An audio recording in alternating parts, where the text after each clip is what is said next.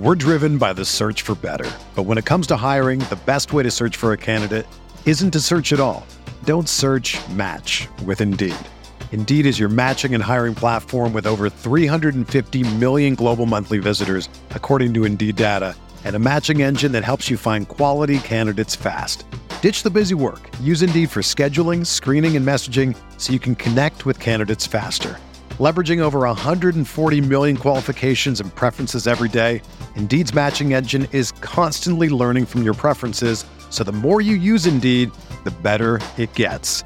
Join more than 3.5 million businesses worldwide that use Indeed to hire great talent fast. And listeners of this show will get a $75 sponsored job credit to get your jobs more visibility at Indeed.com/Blue Wire. Just go to Indeed.com/Blue Wire right now and support our show by saying that you heard about Indeed on this podcast. That's Indeed.com/Blue Wire. Terms and conditions apply. Need to hire? You need Indeed.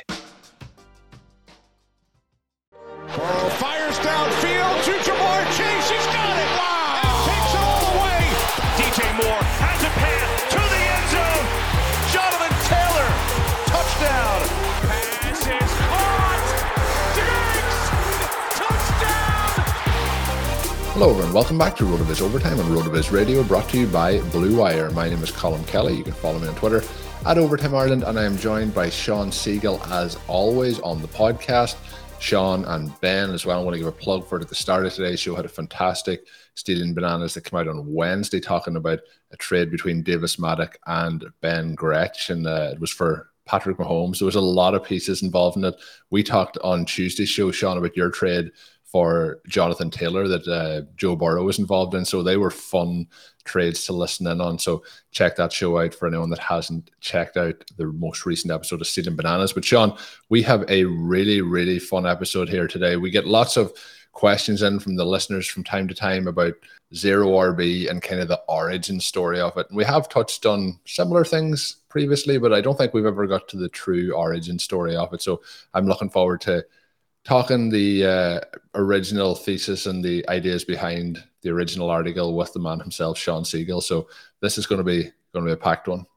Yeah, I mean, hopefully it's interesting. We're going to go through some of the developments in fantasy that led to the article in 2013, and then a little bit things that have developed since then. We do get this question from listeners from time to time.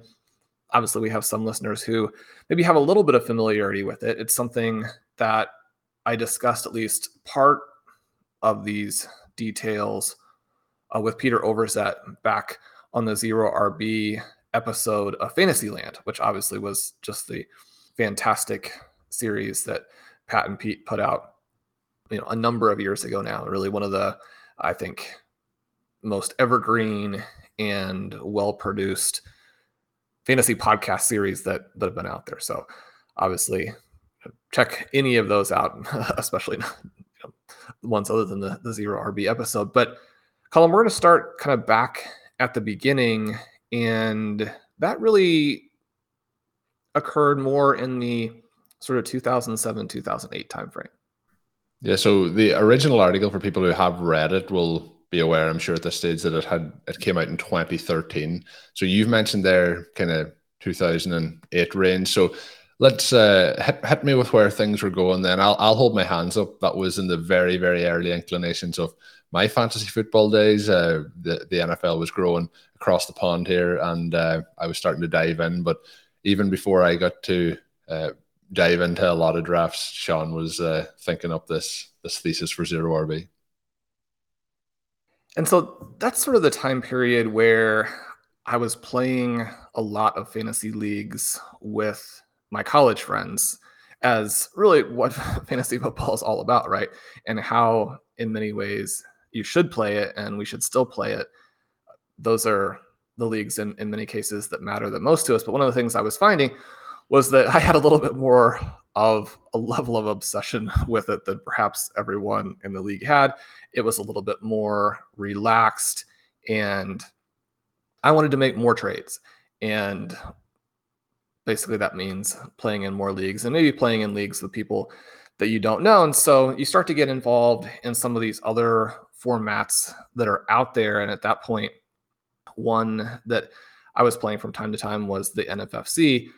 And that format, and Colin, I think this is just so interesting in terms of the way that fantasy has developed over the last 15 years. But at the time, this is a format that had a 2 running back, 3 wide receiver, 1 tight end start. And yet quarterbacks were considered to be so powerful that quarterbacks actually got half a point per reception and wide receivers got the full point per reception. And yet it still was a very running back heavy draft. And so we think about that within the context of now what we know with Underdog. And obviously we've got lots of Underdog content out on the site. We've got the amazing tools up. We've been doing shows on it. And a lot of listeners will know that Underdog has that similar 2-3-1 setup. And yet in many areas of the draft, it's very, very wide receiver heavy. You do have wide receivers going in the first round. You do have a variety of starts that you can try. And obviously anchor running back, 2 running back, even hyper fragile. All of those starts are going to be popular, but there's also plenty of popularity for 0 RB and things that are similar to that. You go back and you think of this in terms of this 2007, 2008 timeframe, to think of a league where it was actually that the wide receivers got that extra half a point on all of these catches, and these leagues would still be running back heavy. And so it seemed very straightforward at that point to draft wide receivers. And one of the ways that you could know that this would work was that people were doing it successfully, right? And we do hear from time to time, somebody will say, well, I drafted a 0 running back team and this year, and I drafted a 0 running back team and this year. And, that was the real start of it. In many of these cases, obviously people are joking and they're actually like mildly poking fun at somebody else who's making that claim. But one of the things that is true is that there were obviously people drafting this way very, very early. And I'm sure there'll be somebody listening who knows of other instances of these types of things. But one of the things that we also do tend to hear is that, 0 running back hasn't won any major contests. And I don't think that that's true. So I'm going to give my recollection of it, which is that in 2007, I believe Tom Yates won the NFFC Classic with a 4 wide receiver start. Okay, so you're kind of coming off of that as some background saying, people can start this way. It is something a little bit more like we have now in some cases, I think, where you are more likely to do it if you had a pick toward the end, right? We talk all the time about don't chase the running back points from the drafters who got to draft the stars, because you're just going to start out way behind. And so he had one of these slots at the end, wide receiver, wide receiver, wide receiver, wide receiver. It's a 14-team format, right? So you can see how in that kind of context, if you're drafting the best players that score the most points, then you're going to have a dynamic team. And so I was looking at the potential to do this in some leagues. And at the same time, there was a format, and I have to apologize, I'm forgetting the specific name of the software, but there was a format that would basically allow you to play these free drafts, free leagues against the computer. So you're essentially going against 11 computer teams. There are good and bad things about that. The computers will obviously snap up the different values. They can randomize their approach. So you're going against some different types of rosters, when you're doing waivers. And one of the things with this is that there actually were waivers, even though it's this computerized setup. The teams that have the higher priority are going to get the top waiver selections. You're not going to be able to necessarily get in there and get your 0 RB guys. And you say, well, why would you play this format that is free? And there was, some stakes to it, but it's mostly going to be for fun. Right. But the thing that was so meaningful to me at the time was that you could do these fast drafts. And over the course of a couple of years, I think I participated in about 160 of these leagues. And that doesn't seem remarkable now, because a lot of people are drafting a ton of teams. If you told somebody in 2022 that you had drafted 160 teams in the last 2 years, they'd be like, so what? I mean, a lot of people have done that. But almost 15 years ago, that was more unique. And one of the things that allowed me to do was, number one, to get a lot of practice. And number two, to be able to try out some of these different structural approaches. And one of the reasons that I've never taken the criticism seriously that zero RB doesn't work is that I've played in a huge number of leagues and I've tested it against other structures. Now, that's not to say that people shouldn't criticize zero running back, or they shouldn't look for ways to make it better, or they shouldn't look for ways to make it work for them. They shouldn't look for tweaks that allow them to build off of it and make it a more dynamic approach. I'm not saying any of that. I mean, criticism is good. Discussion of ideas is good. Debate is good. I'm not trying to shut off any of that. All of what I'm saying is simply that I had the experience with doing these drafts that let me know that it was going to give you an advantage. And so that part of it I was very confident in. And then you take that into some of these high stakes drafts, and I want to see, well, how is this working out? Are these approaches still going to work? And so I jumped into an NFC satellite league, I believe in 2008, it would have been in that time frame, and played a league, did this 4 wide receiver start, had the most points, won the prize for that. And so then you're thinking, okay, well, it appeared to work here in the first sort of salvo into high stakes. Let's try it on a little bit more expanded basis the next year. So you move into the NFFC's version of kind of the low stakes format and play a handful of teams. And again, I'm not sure of the exact numbers, but there were a couple of teams that next year that finished like in the 3rd, 4th, or 4th, 6th, 2nd, 5th type of area in that contest. And so again, you're like, zero RB is working, taking these running backs. And again, I mean, you could get the next breakout star running back late in your draft because drafters were simply taking the guys who were projected to be the starters at the beginning of the season. And then if you do that, obviously you've got to pivot to wide receivers later. You're not just going to take all running backs all the way through. There are these trade-offs that managers have to have. And so they leave those running backs for the zero RB managers and suddenly have these super teams. And as you start to go through the course of the season, a team that was very strong in the beginning because you did have the top wide receivers suddenly becomes unbeatable because now you have the top wide receivers and the 1st, 2nd, 3rd year guys who are emerging during the course of that season, and the teams are very, very difficult to beat. So as we kind of move through this time period, the NFFC changes the format to a more normal PPR because the power of the wide receivers was becoming clear and the running backs were struggling, right? So we're coming off of this time period in the early 2000s where you have backs like Marshall Faulk and LaDainian Tomlinson and Priest Holmes and Sean Alexander. And then you're going kind of into this long dormant period for runners where we just didn't get that many points from the running back position. The real star kind of across this time period was Adrian Peterson. But Peterson is a player, because he didn't have the receiving portion of it, he just still wasn't that competitive even with the top wide receivers at the time. He didn't necessarily always outscore someone like a Ray Rice. You go back through, he plays from 2007 to 2021 and a very long and decorated career. He only has 2 seasons of 300 plus fantasy points. And so you're thinking about a time period that, or a scoring level that would be very easy to achieve for today's stars because they do have that receiving element to their profile. So you're looking at a guy with this, approximately 20 point per game scoring level. That compared to the sort of epic seasons we've seen from 2016 to 2021, it doesn't do the same things for you, right? So the drafters who are selecting running backs to start these leagues out, in many cases, are already starting from behind. And so then the next question is, well, is zero running back still effective in high stakes leagues once we're back to full PPR for everybody?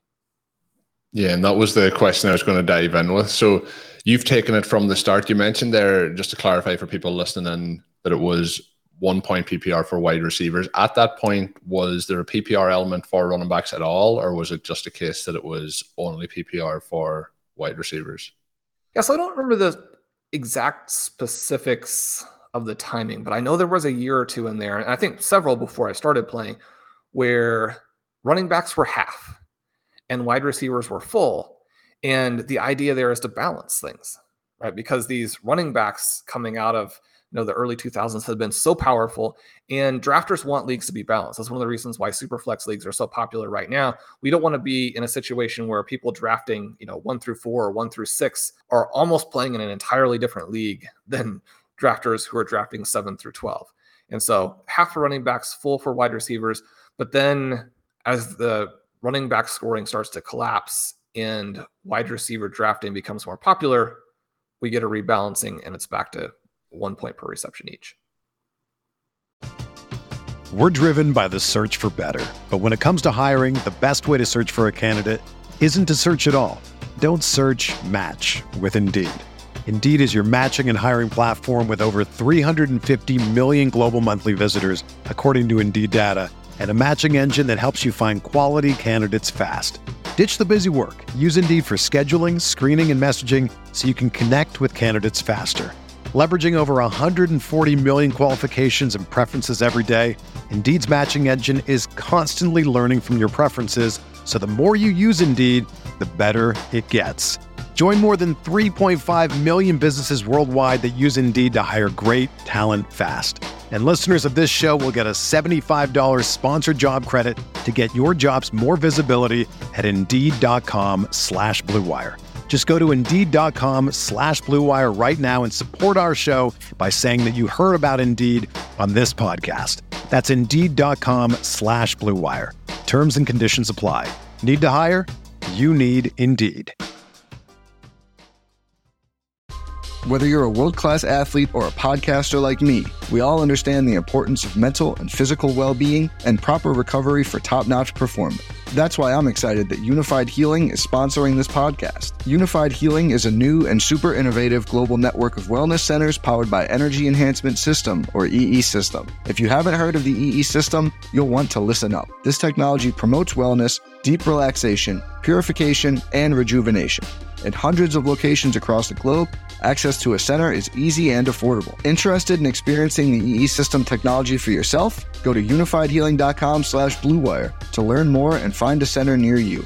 That's UNIFYDhealing.com/Blue Wire. No material or testimonials on the Unified Healing website are intended to be viewed as medical advice or a substitute for professional medical advice, diagnosis, or treatment. Always seek the advice of your physician or other qualified healthcare provider with any questions you may have regarding a medical condition or treatment and before undertaking a new healthcare regimen, including EE System. Yeah, so when we get to the PPR stage of the game, we're trying to balance out if we have lost that edge, then for the wide receiver position, you've been kind of testing out this, strategy, I guess we'll say, over the past couple of seasons at that point. What was your immediate kind of takeaways when the scoring changed at that point? The wide receivers still dominate. And that was one of the elements that was very clear from having done this format where I had done 150 or so drafts. And so I was very confident and very excited because once you go to full PPR for everything, you move back in the direction where people are thinking, okay, well, I want to get that foundation running back. And that allowed for an environment where you could still get these dynamics where if you were drafting this 0 RB type of team, people would be stunned by it because you're giving up those running back points early. And the story that we always tell on the show is this league that I was in where I started the draft with Calvin Johnson and Jimmy Graham back during Jimmy Graham's sort of golden age. And one of the other drafters started with Trent Richardson and Maurice Jones-Drew. And you're thinking to yourself, in retrospect, and we all have the benefit of hindsight when you're going back and telling some of these stories that work out for you.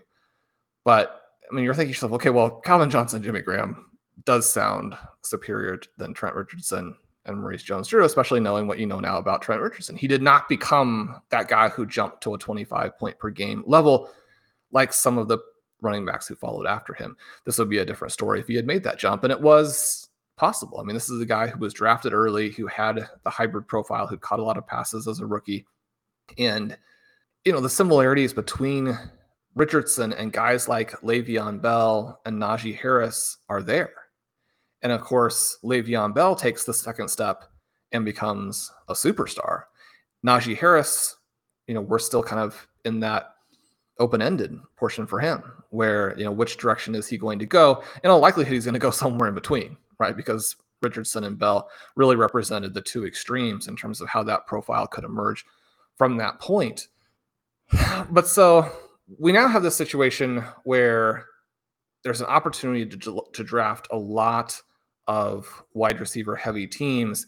And I kind of go back and look at sort of the follow-up article, because obviously zero running back, any fragility in the myth of value-based drafting is the one that really introduced elements of the concept that were specific to how I draft and how I wanted to explain this draft.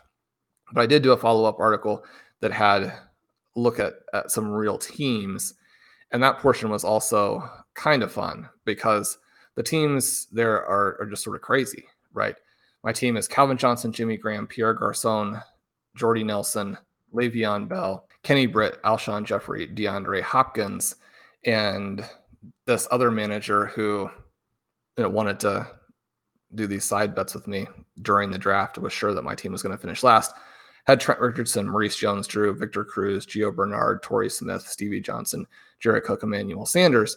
And so, again, we kind of see this contrast where the more running back heavy team falls into a lot of the problems that we now know or knew at the time, but now has become so much a part of the fantasy landscape that probably is going to be a little bit of an issue. The other team that I talked about in that piece was one that I drafted after the first Thursday night game when Peyton Manning had scored, I don't know, like the 50 points or whatever it was. And so that team was Dez Bryant, Peyton Manning, Andre Johnson, Pierre Garçon, Jordy Nelson, Le'Veon Bell, Josh Gordon, Chris Ivory, Alshon Jeffrey, and Jared Cook. And this is the season where Josh Gordon and Alshon Jeffrey really exploded. And so Andre Johnson, Andre 1500, go out there and get his 1,500 receiving yards every season. In this format that's 2, 3, and then 1 flex, my third round pick was often my flex player, right? Because Jordy Nelson, Alshon Jeffrey, Josh Gordon scored so many points, and Dez Bryant still the first round pick. And this is kind of peak Dez Bryant time period as well. This team actually finished third in points in the regular season of the contest.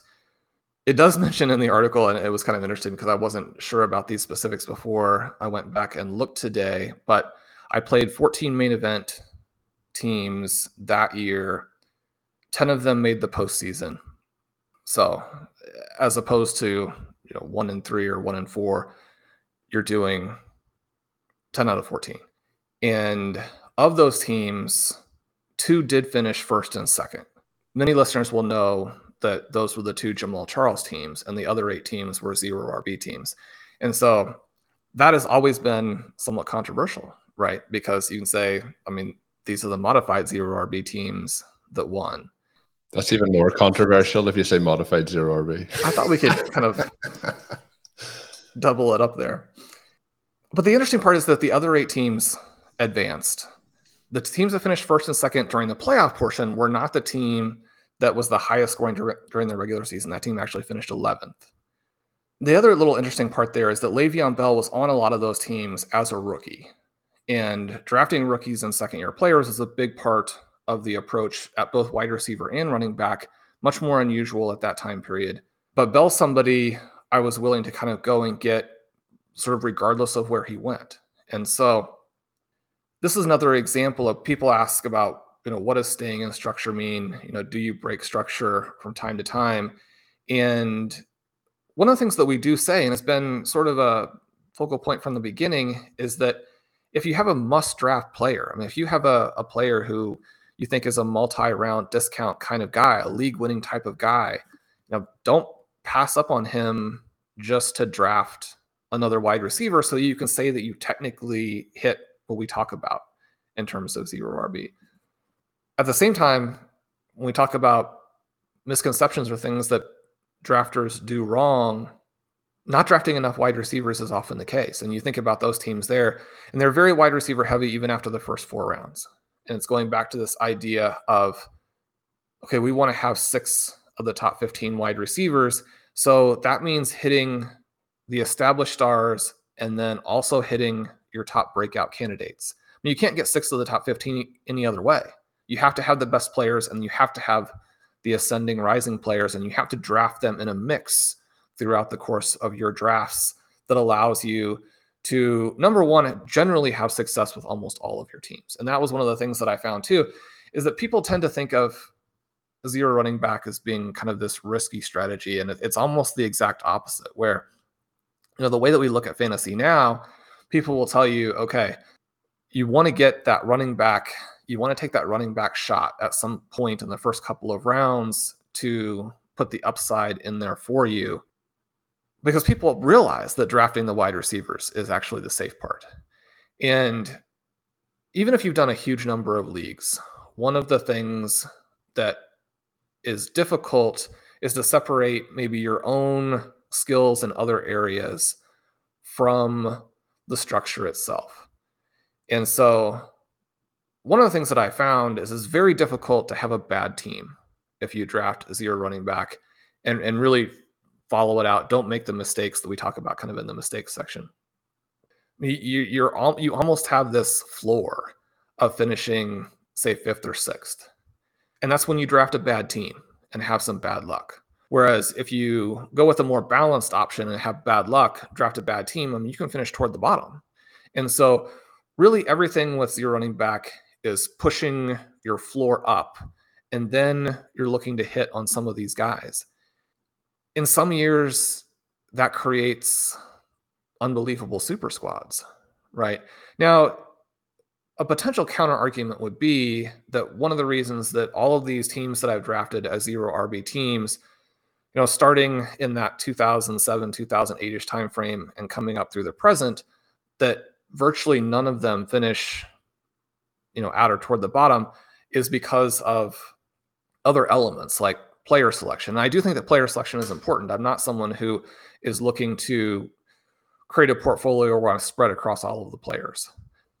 It would seem to be very overconfident and or just unrealistic to think that purely picking players is allowing an approach to fantasy that doesn't otherwise work to have these really high results. And so I kind of dismiss that as a thesis for why these teams aren't landing at the bottom.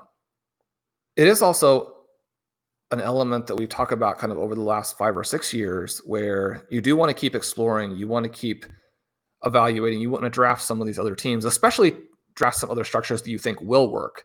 And then even occasionally mix in some structures that maybe you think are suboptimal, to make sure that you're seeing the different ways that fantasy can play out and that you're constantly testing your thesis. And then that kind of is bringing us up to 2013 and the article itself. So you have the article, I'm correct in saying, came out prior to the actual results of the season. Isn't that correct? It did. It came out that November. Yeah, so it came out in November, and then you mentioned the follow-up pieces that came out after the season to kind of document how that all played out. But what was it like for you, your process in doing the article and the findings that you had over the past couple of years with the drafts you did? Then obviously the reception to the article, but then how the season played out. How was that kind of, I guess, November through February time period? Yeah, so it was a very interesting time because Frank had just started RotoViz, and I felt like at the time, and still feel very much like, his work was groundbreaking in so many ways and really was the catalyst for the shift that we've seen in the industry since. And what he was doing with his research, with his way of thinking about fantasy, with the tools that he built for this site. And so being part of RotoViz at the time was very exciting. And getting to interact with him was a big draw. I loved bouncing ideas off of him and talking through some of these things. And one of the pieces that I wrote that fall in preparation for the season was about the flex winning championships and how dominating the flex position and viewing the flex position as an area where you could get this significant advantage on your opponents was really the key way to think about it. And then if we think about the flex position as sort of a catch-all for the underperforming players or the guys who aren't quite good enough to be in the starting lineup, then we're going to make some very serious mistakes as we construct our team. And so he was enthusiastic about that. Obviously, Frank put some stuff together that I'm sure was, even much better, explaining how that would work. And so we had those pieces. I went through the drafts again that year. They were very, very wide receiver heavy. And we got in kind of the middle of the season. The teams are doing well. And I read this book by Taleb called Anti-Fragility. Now, a lot of people will know, and one of the things that's a very small sidelight to the debate is just, whether or not some of these terms are perfectly appropriate for attaching to elements of the discussion, right? Because he's talking about, in many cases, the larger world, which has less structure than games have and can't be modeled in quite the same way.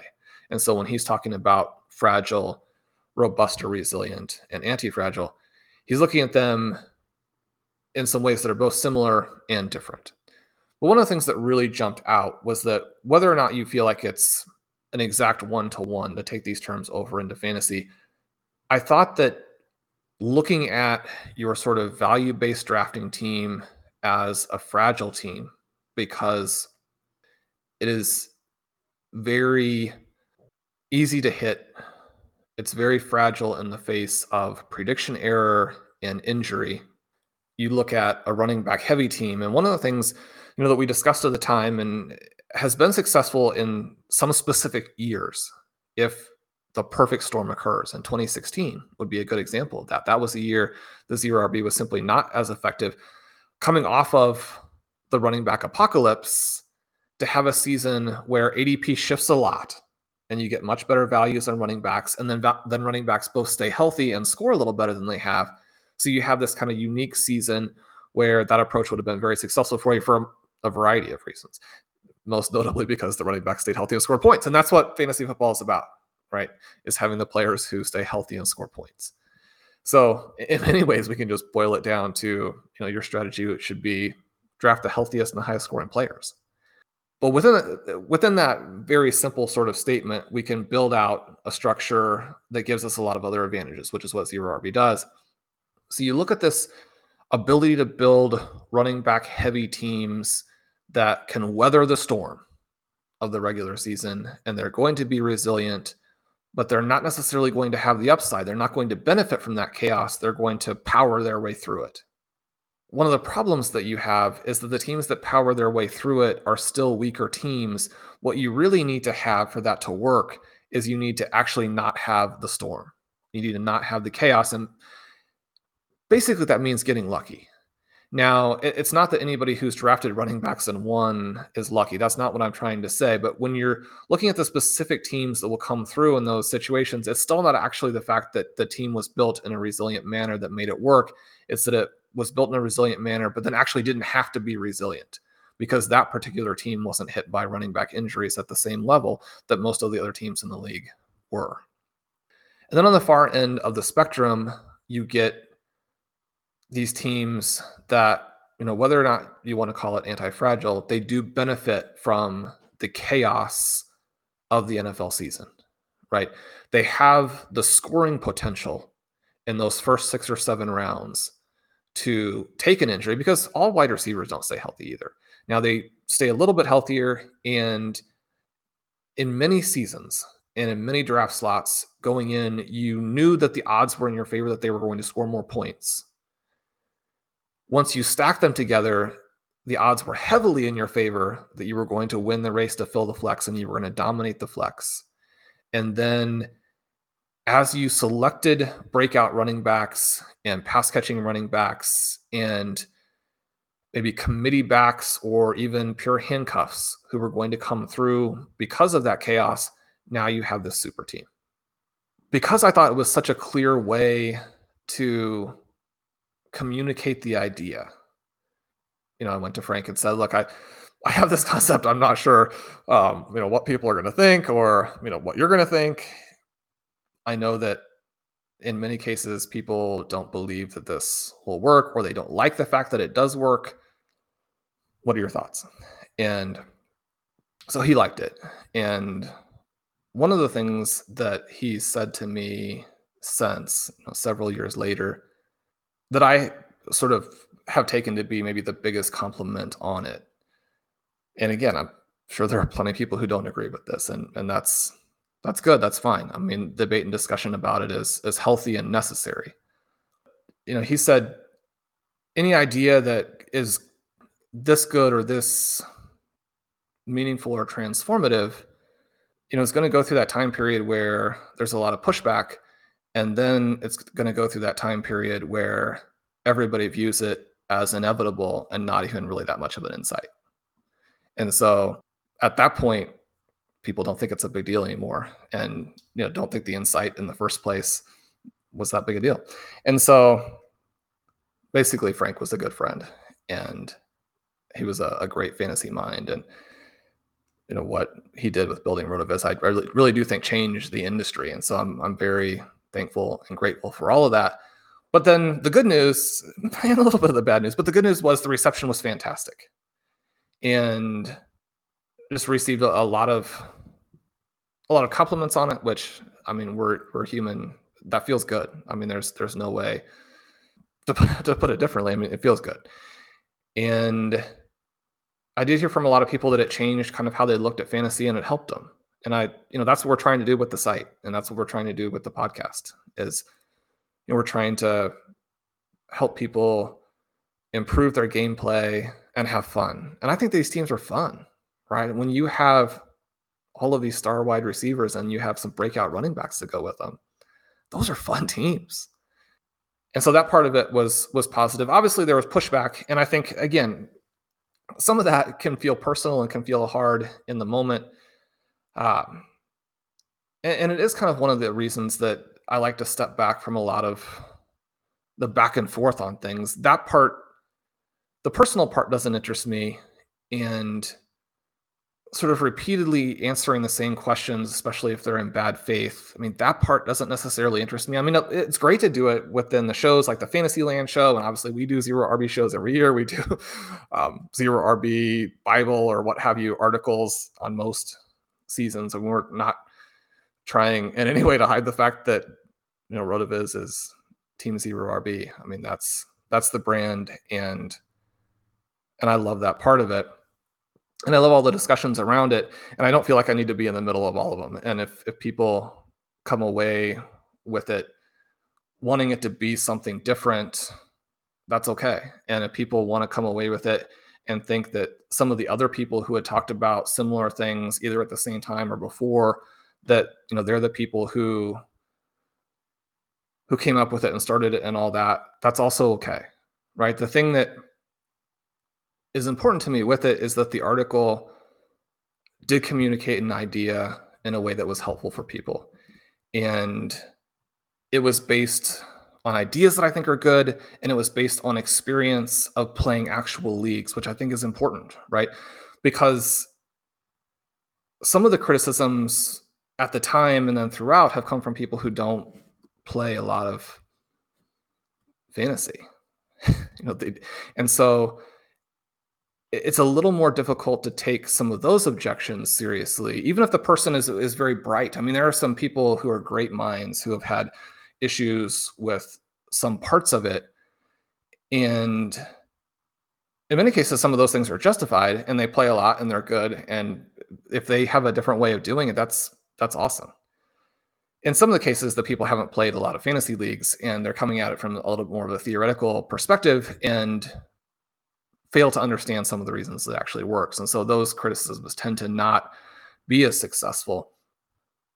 But then, Colin, the interesting thing is sort of what transpired from 2014 until today. And you mentioned the article about the leagues coming out afterwards. I actually wrote those together in November and said, I mean, these are the teams, they're doing well right now. I hope that they're successful, in December. And then we were able to kind of tag on to the articles and an edit at the end saying some of these teams had some big success and some of the teams that won had Jamal Charles. And so, again, very much you can look at that from two different perspectives. But then 2014, similar type of season. 2015, the running back apocalypse. And one of the things that's always good and bad about an idea being sort of high profile and in some ways controversial is that you can have specific individual events that then appear to confirm or deny an idea in a way that actually distracts from kind of the foundation. And so we very quickly, in the aftermath of this, we had 2 years that were very unusual years, in that we had the running back apocalypse in 2015, and suddenly zero RB is on everybody's lips. There was this time period in 2013 when the article came out where it was a big deal and controversial for a while. And then, it kind of fades back into the background. Not that people aren't talking about it, but there's so much going on in fantasy all the time, as there should be. And so, you don't want there to be a situation where there's like one lone idea out there. 2015, you had the running back apocalypse. And then in 2016, it's all anybody wants to talk about. The ADP shifts. And I think not surprisingly, although it is very interesting that these 2 years just came exactly back to back. But you have 2016 where running back heavy was the clear way to go. And in a lot of ways, we can thank best ball, right, for the kind of re-rise of zero RB, because the tools make it very clear that zero running back will work. And kind of playing some of these strategies in events like the MFL 10 of death, I mean, again, it's very clear that they'll work. But once best ball becomes this massive monster and everybody wants to play and everybody wants to play well, I mean, people don't want to play and lose. And so you're looking for the evidence to support different ways to play. And people are back to, okay, well, zero running back works very well, as do some of these other modified versions of it, or if you want to call them completely different things, anchor running back, or maybe even running back. And these things work well. You want to avoid running backs in some spots that will definitely kill your team. And you always want to avoid sort of this robust running back approach. But there was this kind of 2-year window where very popular and then completely unpopular, to where everybody who hated it, which again, it's not like a moral judgment. It's perfectly fine to be on the other side, right? But suddenly, after 2016, it's like zero RB is dead. And anybody who bought into it didn't know what they were talking about. But then 2017 through 2021, I mean, you can go and look in the tools and it works. And one of the things that we see is that even in this time period now, where we've had the rise of the Uber back, right? We've had the rise of the legendary running back, and now we have backs in that first round range. And last year, we didn't really have any of the running backs like that, but we had the second round be very, very good. So now if you go in and look at best ball tools and are only looking at 2021, you're going to think to yourself, you should draft a running back in the second round and, maybe start with a couple of these guys. I think we've mentioned it, Colin, on a couple of shows before, but if you go in and look at some of the other tools and contrast some of these seasons, that can be helpful. One of the things that we do see is that zero RB can be a little bit more up and down in terms of the top end results. And depending on whether you like to play that way or not, you can see that as a benefit or a pretty serious disadvantage. But we have seasons like 2015, for example, with Devontae Freeman, but also like last year, where we have Leonard Fournette and Cordero Patterson during the regular season. We have Rashad Penny Sony Michel, Devin Singletary in the Can't fantasy forget about playoffs. James Conner. Right? Sacrilege to have left him out. We have these guys who come through and score a lot of points, and there are definitely builds that will work with that. And, we had Pete on the show talking about his team in Underdog that finished in the top 10 with very much a 0 RB build. And so one of the things that is kind of fun now, I think, is to be into the time period where I might be simplifying this a little bit, because one of the benefits of not being on Twitter is that I don't have to constantly have interaction with stuff that's either in bad faith or just is very inaccurate, right? Either thing can be just a time suck. And we only have a certain amount of time to be alive. And one of the things that I have decided for myself is just that I want to spend that time not doing that. Right? But there's a lot of great discussion now about how to make it work. And if you don't want to do it like that, how to make an anchor running back approach work, or a running back approach work, as opposed to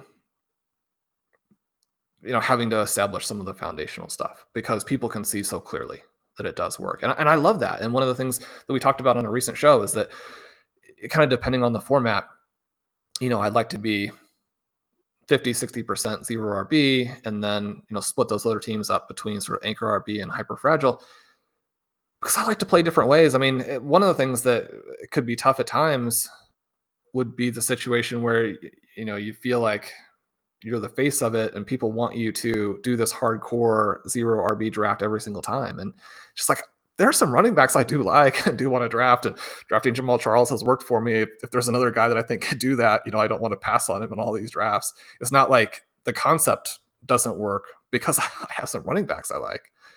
So I think that it's just so awesome now to be in that time frame where we can legitimately try to refine what we're doing and get better and do a variety of things and play in some ways that are slightly different. One of the things, and I think Bjorn's going to have a great article coming out. He's got a variety of different things that he is researching, and it's going to have some cool stuff, but kind of talks through how, one of the mistakes you can make with 0 RB in best ball would be to actually take too many wide receivers, and especially take, too many late once you've got that original group built. And one of the things that's so awesome about best ball is that you have this limited number of roster spots and you have to use them wisely. And I think that in many ways, that's still something that I think people struggle with, is this idea that you don't want to waste the spots and that each decision needs to be very intentional. At the same time, in high stakes, so we have our FFPC main event. You and I will be doing them. Ben and I will be doing them. We'll draft lots of RotoViz teams. And one of the mistakes you can make in those formats, and in formats where you do have waivers and you are actually setting your lineup as opposed to needing this particular combination of players with an optimized lineup, is that you can not draft enough wide receivers. And so one of the things that's always been kind of controversial is, like, what exactly is 0 RB? And I always want to tell people that it's what it needs to be for you and what it needs to be for the format, but that, even from a soft perspective, I do like to have the 4 wide receivers and the elite tight end in that group. Again, if you have a running back you have to have because you think he's going to be the league winner, even if it's round 3, round 4, like the heart of the dead zone, draft that player, right? Don't be at the end of the season and be like, oh, I knew that guy was going to be the RB1, but it was in the dead zone, so I didn't take him. That's not the way to play it, right? But you do want to have a lot of guys. And one of the things that was interesting about those teams from 2013 that I mentioned there is that in the kind of round 6 to round 10 range, there were a lot of chances to kind of pivot back to running backs and take weaker players and pass breakout wide receivers. And it was important not to have done that. And that's something that I think can get lost too in this discussion of, okay, well, you called it 0 RB, and so it's important that the 0 occurs. And, you can miss the fact that a team with 7 running backs, or a team with 7 wide receivers in the first 9 picks that has a tight end and a running back, maybe where the running back is taken doesn't matter as much. Now, again, if it's like your first round running back and people don't want to call that 0 RB, that's obviously fine.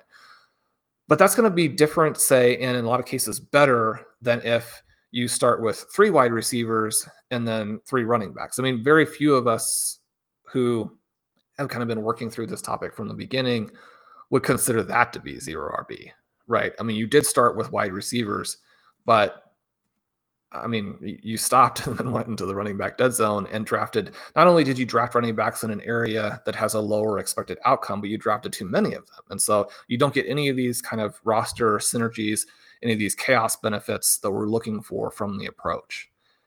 So those are some of the things in terms of where it was then and where it still is that I think are interesting and kind of important, at least for me.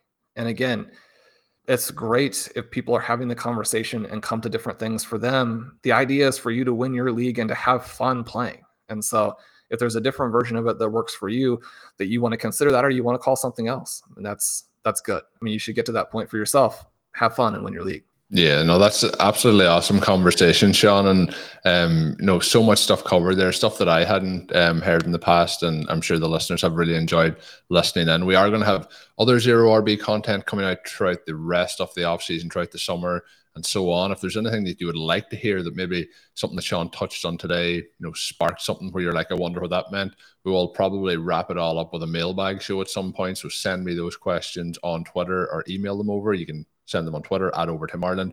Our email is rotovizradio@gmail.com. We are going to close it off, Sean. That is a bumper episode, 50 minutes approximately of RotoViz OT for the listeners on a Thursday. But I think it's one that I think people will go back and listen to on multiple occasions. You did mention the 0 RB episode that you did with Fantasyland with Pete and Pat. And I think Fantasyland holds up. I've listened to it over the last couple of summers again. And I always tell the story that I listened to the episode where they talked about Roto World when I was in New Zealand walking around a mountain. So I always sticks out to me in my mind. But there's some amazing episodes in that. So head on and check out Fantasyland if you haven't heard those before. Fantastic stuff from Pat and Pete. But that episode is going to wrap up. Before we do that, we are going to do a draft over the coming days, myself and Sean over in Underdog in the Best Ball Mania 3 tournament. If you want to get in on the action over at underdogfantasy.com, you can sign up with the code RotoViz. They will match your deposit 100% up to $100. So make sure that you get in.